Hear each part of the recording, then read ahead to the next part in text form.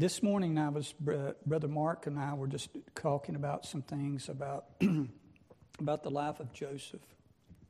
And this morning, I want to kind of step away, not just for the book, just for a few moments by way of illustration, to look at some very, I think, powerful things sometimes that we acknowledge, we know about, but we tend to forget about. You know, and have you ever thought about this? What about your conscience? That I thought about this.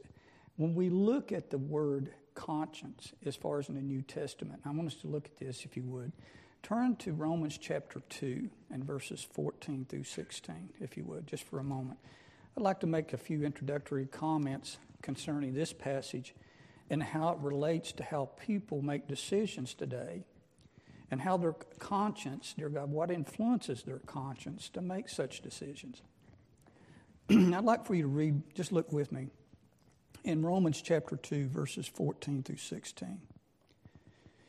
It says, "For when the Gentiles which have not the law do by nature the things contained in the law, these having not the law are a law unto themselves, which show the work of the law written in their hearts, their conscience also bearing witness, and their thoughts the meanwhile accusing or excusing one another. In the day when God shall judge the secrets of men by Jesus Christ according to the gospel."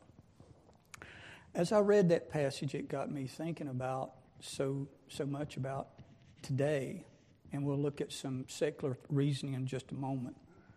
But you know, in the book of Romans as well, in Romans chapter 1, verse 19, it tells us something about the conscience, that God has revealed himself in two ways to mankind. First, through creation, and then secondly, by conscience. And when I thought about this, I said, and Mark even touched upon this in our conversation, to what extent do unbelievers have a conscience? Do people without Christ feel badly when they break the law? Now, we know that there are some people that are morally good people, you know, and with that, but let's look at it from the extent of how the world would interpret through their conscience if they break the law. For example, there is a worldly sorrow that looks at it that when they break the law, they're really not concerned about who they offended. It's just, I got caught. And that's how they interpret, you know, through their conscience, what the law is meant to do. As opposed to a New Testament believer who knows the Lord Jesus Christ personally as his Lord and Savior, has a godly sorrow that guilt is compounded upon him, and the Holy Spirit brings to light the Scriptures in such a way that he repents of his sin and he turns toward God. You know, unbelievers can deny this right here. They can deny this book. And we know that they do. And we've presented at times, all of us have, to people that we know and love. But you also had, this is one thing, they might deny the Word of God, but they cannot deny their conscience. God has put that within them to be able to have, in other words, even with the child, even as small as they are, it doesn't take very long that when they tell a lie, their conscience is pricked. They already know that a moral boundary has been crossed. You know, before we get into chapter 42, I'd like to list three functions of our conscience, just as a reminder as we develop the story of Joseph. You know, and I've never really thought about it as I got to studying the life of Joseph, that our conscience, this gift from God, this inner oracle, if you please, distinguishes between right and wrong. And now, when I looked at this, that word, even in this, what does oracle mean? It's a divine utterance delivered to man, usually in answer to a request for guidance. Don't we do that all the time? If we have any understanding about our conscience, what is the blessed Holy Spirit coming to do? That when we violate the law of God, he comes to what? Alongside of us within our conscience to basically redirect us back to where we need to be. So I'm thankful to God that he has given me and he's given you a conscience.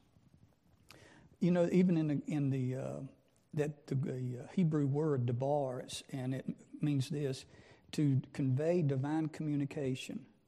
And I thought about that. Who better to relay or convey divine revelation than the Holy Spirit of God? Isn't it a blessing that Christ said, I will not leave you comfortless. I must go away. I'm not going to leave you comfortless. I'm going to send another one just like myself to abide with you forever. It's not, his presence is not going to end just simply when we drop this flesh. We're going to be with him forever. And now as I look at this, I want to say this. I want to be very cautious even when I say this about an unbeliever's conscience. Do you all of y'all probably, if you've had kids and grandkids and stuff, the movie Pinocchio, okay? And he had his little friend Jiminy Cricket, and they had this little song that said this, and always let your conscience be your guide. Well, we know from the very fact that you cannot trust your conscience. Now, why would I say that? The reason is it is not completely accurate. Because we're in a fallen state, first of all, by the sin nature, and second, by this. How do many people, and I would classify Christians in this same group, how do they condition their conscience? And that made me think about this, okay, because we know it ourselves. I know many Christians, and I'm not saying it by name, many Christians who make decisions, Christians now I'm talking about, who make decisions based upon a hunch or based upon their feelings. Well, I just feel that's the right thing. And that's a beautiful car, even though the payments are $800 a month. That based upon what? How they look, how it appeals, how that the conscience gravitates sometimes more so toward desires of the flesh than it is toward desiring to please God. To give us an idea of this, I'm not a psychoanalyst, okay, so I'm not going to say it, but I'm acquainted a little bit with some of the techniques that they have talked about and have tried to implement. First, there was this individual by the name of Freud. Everyone's pretty much heard of him. And he tried to break down the psyche of man in this regard. There's three things. There's the ego, the id, and the superego. Now, the id is kind of like primitive instincts. It's kind of more, what you say, animalistic, okay? And with that, since it's primitive, it has, this main thing is the sexual drive that exists within the individual. And then there's also the superego. It operates as a moral conscience. And this is what you say, this is a lot of fluff. There's a lot of lingo language here, okay? And then there's the ego itself. It mediates between the id and the ego. Now, Freud's answer to try to sum it up, what he was trying to say was this. If we reschool the conscience, that there's no truth, there's no sin, you're not accountable for anything. And so we know that if that has had its influence within culture and society for some time. But what about this? There's another behaviorist by the name of Skinner. And he taught this, that one has a behavior that is counterproductive and results in bad behavior. So you know what to do? Let's just change the behavior for good results, and that'll take care of itself. Now, one thing that I think it maybe has embedded within people's thinking in our day and age would be, I think this would be probably one of the ways that people would think, is Alcoholics Anonymous, okay? And one of their slogans within their criteria is this, it states this, that to any God higher than yourself. Now, I got to thinking about that, and I noticed I went to school with a man who was a little older than I was when I was in Bible college. And he went to AA. And it seems like at times when I talked to him, he'd give more credence to AA for how his life turned out than what Jesus Christ had done in his heart and life. But that's what you run across in the world, because guess what? Since this has reconditioned him, I don't drink anymore, I'm a good person, I must be going to heaven. That's kind of a logic that people buy into. But you know what? Here's the thing. This is the truth, and that's what I'm after. I'm after the truth. You know, God's Word, the biblical view of guilt, gives us the reality of guilt. But it's so simply put in Romans chapter 3 and verse 23, for all have sinned and come short of the glory of God. And listen to this. There is none that understandeth, there is none that seeketh. After who? After God. And so there is a fact of guilt that is put within Scripture for us to understand. Now with that, there's a culpability for that truth, that how we respond to it. That means this, that each of us are liable to God for our attitudes and actions. And the very proof of our actions many times facilitates whether or not we are chastened of God based upon how we respond to the teaching of truth in our lives. Now with that, so since we are liable, when we fail in what's expected, and when we violate what He forbids, there's consequences. And those consequences are so real.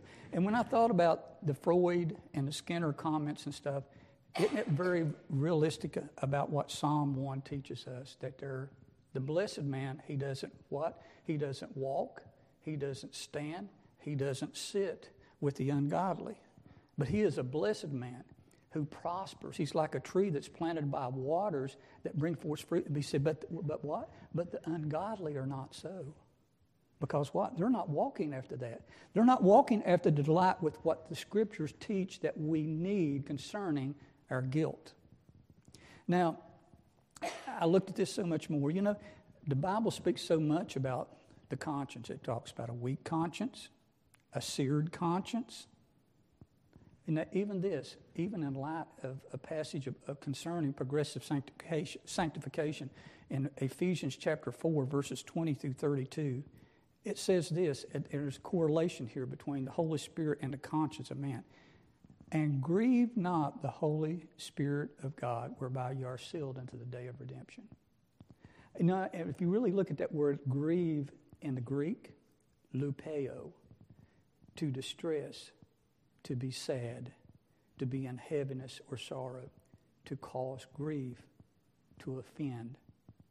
That means that's what I'm doing when I disobey God. I'm offending the very person that loved me. Jesus Christ, who gave His life for me and left the blessed Holy Spirit to teach me, He is there, and when I do those things that are not keeping with the Word of God, I grieve Him. I hurt Him. But you know what? He's always there for me. He's eternally dwelling within me. Now, so this is how guilt that's handled God's way. First of all, to acknowledge your sin. And we're going to see this in our development of chapter 42. Do you know, think about David. I could almost, as I've studied this passage of Scripture, I've looked at his heart in Psalm 51. He says, have mercy upon me, O God, according to thy loving kindness, according to the multitude of thy tender mercies. Blot out my transgressions. Wash me thoroughly from my sin, and forgive me of all mine iniquities. And he goes on to say, against thee and thee only have I sinned and done this evil in thy sight. Thou mayest be justified when thou speakest and clear when you judge. Behold, I was shapen in iniquity, and in sin did my mother conceive me.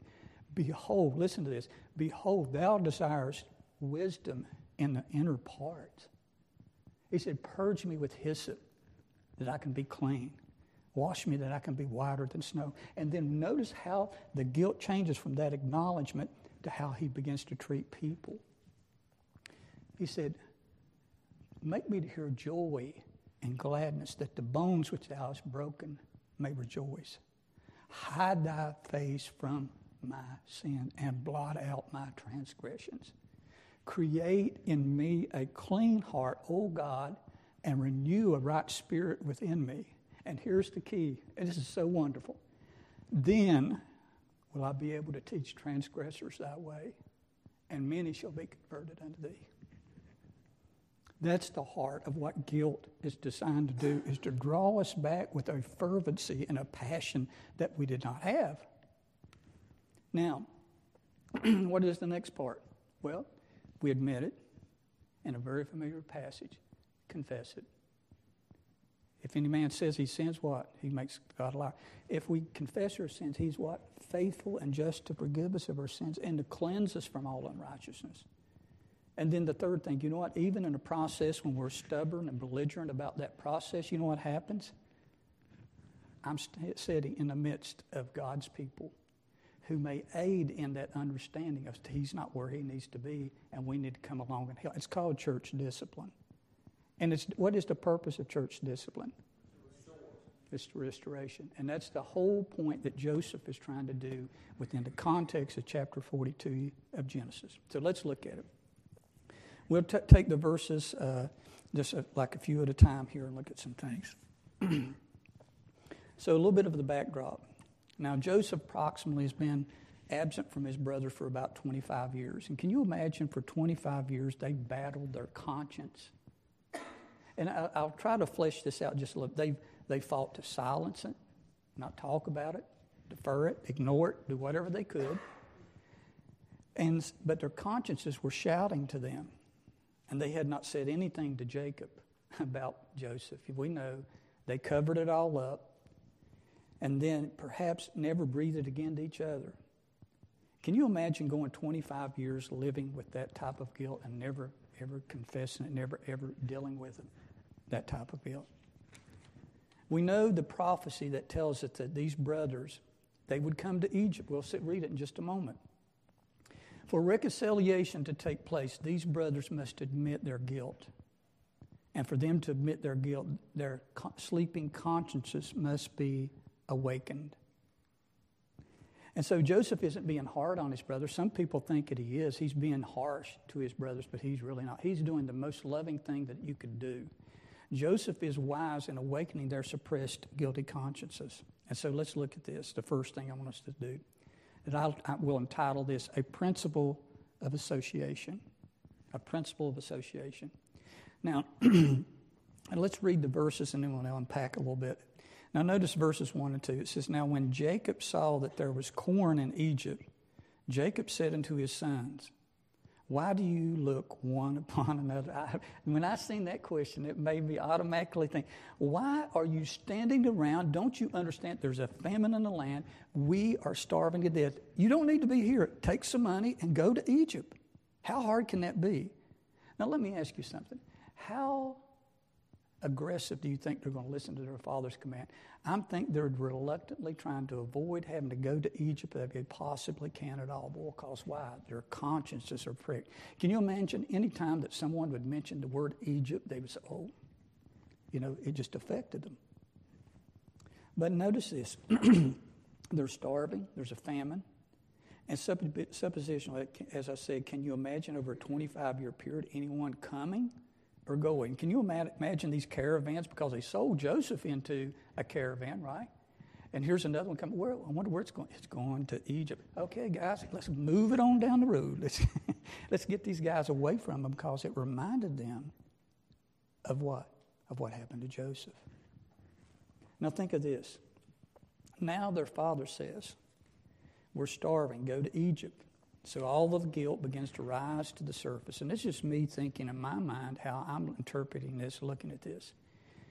And the images that they possibly encountered as they got close to Egypt. Look at verse 3. And Joseph's 10 brothers went down to buy corn in Egypt. And I don't want to stop. I said sometimes we can move too fast in looking at this narrative.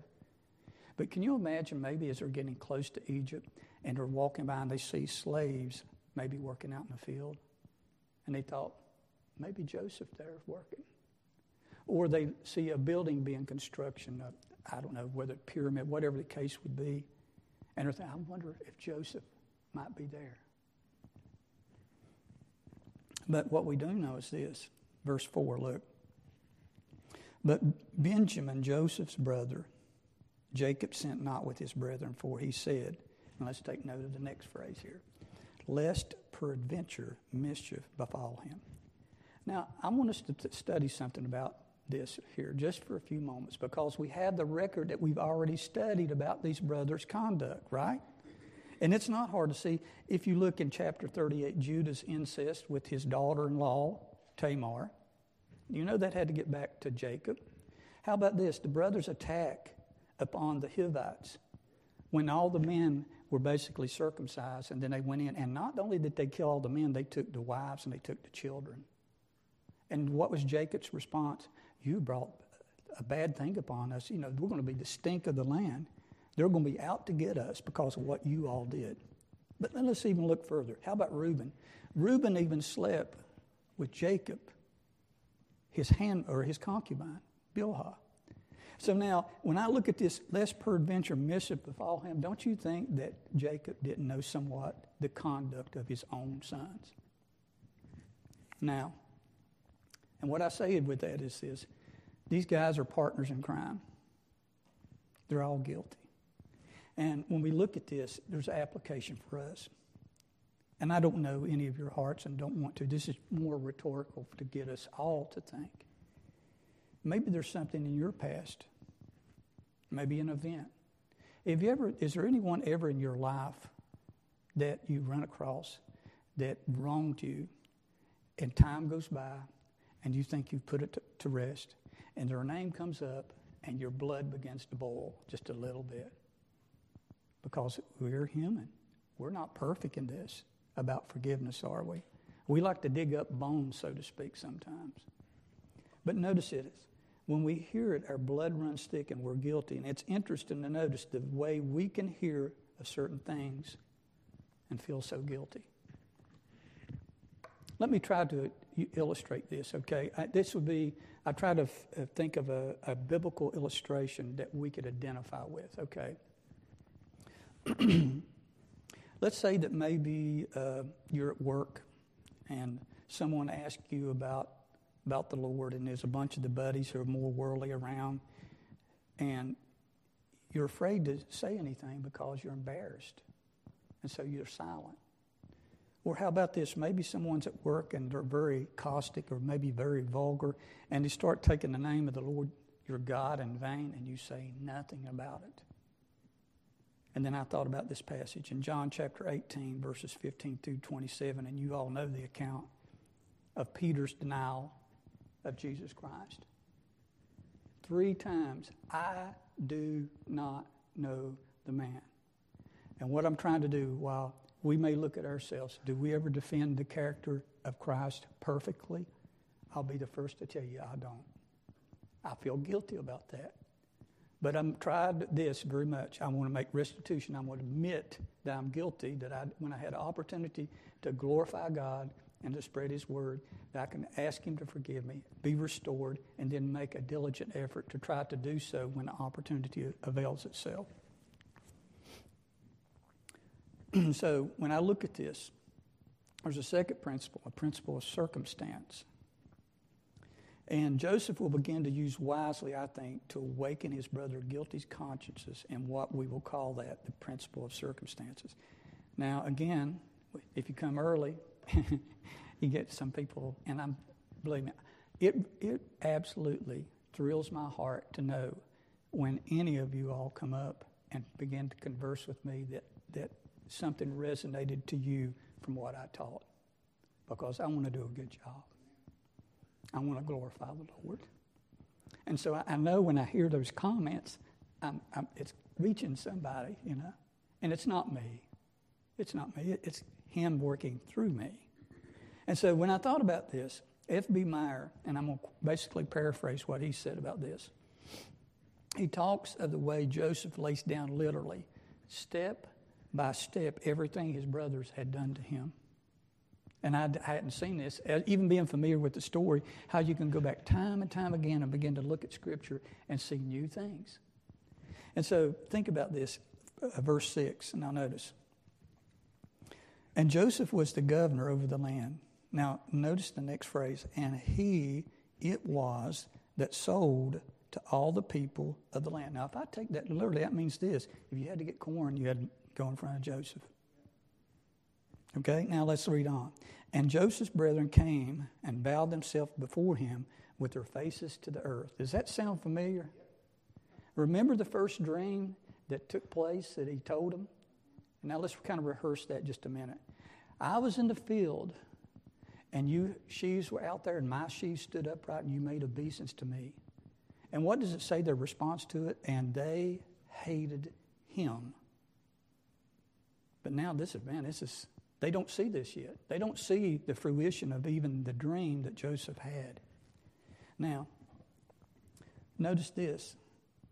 That word governor, shalit, it means potent or potentate, or could be rendered prince or warrior. A ruler or one that has mastery. And man, didn't he have mastery? I mean, think of the power that Joseph had. Only in the throne will I be greater than you, Joseph. That's power. Now, look at this. Remember, as I said, that passage about that dream was back in Genesis 37, verse 7. Now, look at verse 7. And Joseph saw his brethren, and he knew them, but made himself strange unto them, and spake roughly unto them. And he said unto them, Whence come ye? And they said, From the land of Canaan to buy food. And Joseph knew his brethren, but they knew him not. Now notice this next verse. And Joseph remembered the dreams which he dreamed of them, and said unto them, You're spies. Now, if we go back and we look at this, okay, in chapter 37 and verse 4 and going forward through that, they couldn't speak peace to Joseph. And when they saw him coming, what was some of that? They were accusing him of doing something. Our father sent you out here to spy on us, right? Well, now Joseph is going to take the same opportunity by speaking roughly to them and say, notice they said, Here comes the dreamer. You come to spy on us. Our father sent you. Now he's saying this, You're spies. You come to look at the unguarded places of the land. Now, there has to be a purpose. Why? I mean, I don't really think Joseph is necessarily enjoying this, and we know that within the context of this chapter, that is the case. He didn't enjoy this. But now let's look. Now Joseph interestingly accuses them of the same thing, verses 10 through 14. Notice. And they said to him, Nay, my Lord, but to buy food are thy servants come. We are all one man's sons. We are true men. Thy servants are no more spies. And he said unto them, Nay, but to see the nakedness of the land are you come. And they said, Thy servants are 12 brethren, the son of one man of the land of Canaan. And behold, the youngest is this day with her father, and one is not. And Joseph said unto them, That is it, that I spake unto you, saying, You are spies. He's really hammering this home to them, you know. Now, let's look at some things, okay? I think this is one of the tests that Joseph utilizes. That is the test of honor. He's going to see if they're going to come clean about what they've done. Now, what I've described here is the principle of similar circumstances. Joseph already went through the very thing now they're going to be experiencing. Okay? Now, we're guilty of something. What do we try to do? We suppress that guilt. We ignore it until we see someone else in a very similar situation. Now, can you think of anybody in Scripture that had a situation who was angered by the very fact of wrong that was done to someone? And I thought of David. You remember the account, what happened? Nathan the prophet came before David. And he said, there was this poor man, had this one ewe lamb. And here you are, you're rich. And you went and you took that poor man's lamb. And you took it for yourself. Now, what did Nathan the prophet, what was he doing by that? He was bringing David to the acknowledgement of the guilt that he was up under. But the great thing about David is this. David recognized this. There was still a consciousness about God within him. Because what did he say? Whatever this man has done, it's going to be restored unto him fourfold. I mean, David was laying it out. And then we know the verdict. Nathan said, Thou art the man. I can't see anything different than what Joseph is trying to do by pulling these individuals to allow this guilt to surface so they can deal with it. Until someone, notice this, how about this? Here's something that everyone's guilty of. I'm positive of this because I think I understand people a little bit. Gossip.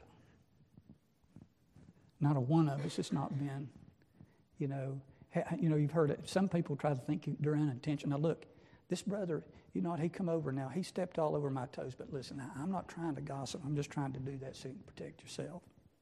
You see what I'm saying? There's some people that think they're self-righteous that are not even gossiping when they're actually gossiping. But notice this.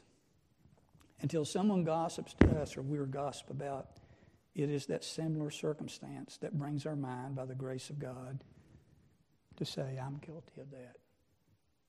I've been guilty of that, or am guilty of that, and will be guilty of that. This story probably has as many specifics. I know there's probably some in the Word of God, but this has as many specifics and details of a particular story in the Scriptures as much as I've ever read about. And the reason for that, it's not to be read. This story about Joseph is just not something we want to teach in Sunday school. This is to be read for us to apply. There's lessons to be learned from the life of Joseph right here this morning for us. In other words, this is a test. And now notice here, let's look on and read just a little bit. Let's read 15 and 16 again. Hereby ye shall be proved by the life of Pharaoh. Ye shall not go from forth hence, except your youngest brother come hither. Boy, you can really tell. We know Dad's not going to let Benjamin come. We know that. But Joseph, he knows what to trigger here. And knows, send one of you and let him fetch your brother, and you shall be kept in prison, that your words may be proved, whether they be any truth in you, or else by the life of Pharaoh, surely you are spies. Now let's look a little further. And now he put them all together in ward 3 days. Now, we know Joseph's already been in prison, right? Now, you think about this. Joseph is standing in front of his brothers.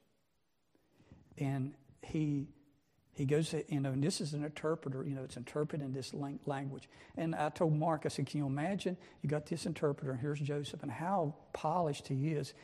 The message is going back, and this interpreter's telling them, this is what he said. And so they're talking. Can you imagine the conversation? Oh, yeah, we did this to poor Joseph, and the whole time he understands every word that they're saying. So he's pretty much, but even more so this, what does he do? He puts them in prison for 3 days. Now think about this. When you're in solitary confinement, there's only one thing you're going to have time to do. Think. You can't distract it. You can't go for a hike. You can't run somewhere. And they're going to be talking among themselves. And so, as we look at this, let's read on here just a little bit. And Joseph said unto them the 3rd day, this do and live, for I fear God. If you be true men, let one of your brethren be bound in the house of your prison.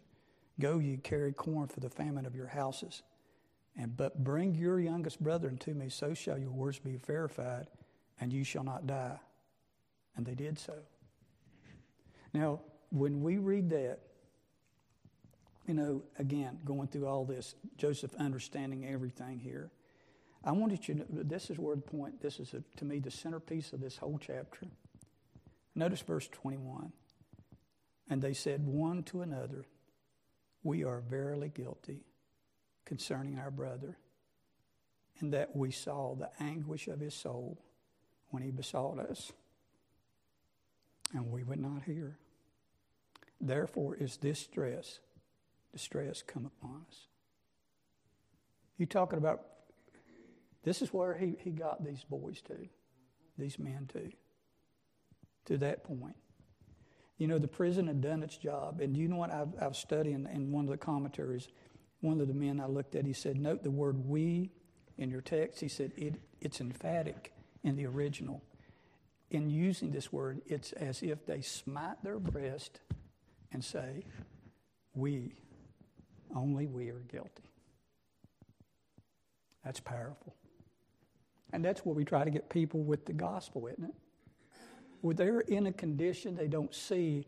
And I think John MacArthur had something on Facebook or something here this past week, and I've seen it, that the starting point of the gospel is pointing them to the wrath of God that abides upon them. And that is so true. And can you imagine the guilt here? The thing in all of their minds that brought tremendous guilt was, God is doing this because what we did to our brother Joseph. You know, and when I read that verse again, can you imagine? My mind goes back when we started teaching a little bit on this series. When Joseph was thrown into the pit, I can only imagine. Simon, Simeon, please, my brother, pull me out of here. Why are you all doing this? Reuben, help me, please, bring me out. Can you imagine the distress of that young man, Joseph's soul? And now this is coming back to bear upon them. And so when I think about this, I want us to see one other thing here too in the time we have. We're about done for that, I think. Just notice here, you always have somebody in the crowd that's a little bit self-righteous, aren't they? And I want you to look at verse 20, 22 with me. And Reuben answered them, saying, Spake I not unto you, saying, Do not sin against the child, and you would not hear. Therefore, behold, also his blood is required. And they knew not that Joseph understood them, for he spake unto them by an interpreter. Now, I'll just say this. Reuben was just as guilty as the rest of them, because you know what? He was right there with them for 25 years. Okay, so you did tell him initially, but why didn't you go to Jacob and tell him? Why didn't you try to go rescue Joseph from Egypt? Why? You're no better than the rest of them. Reuben never attempted to rescue Joseph, and now he's self-righteous. And here's the last thing, and then we'll close. Verse 23 and 24. And they knew not that Joseph understood them, for he spake unto them by an interpreter. Man, isn't this a man? This is a godly man. And he turned himself about from them and wept, and returned to them again, and communed with them, and took from them Simeon, and bound him before their eyes. Even though he was moved himself by their grief, he still was carrying on what needed to be done, that these men might do something that we all long for do when we're away from God, and that's be restored. Yes?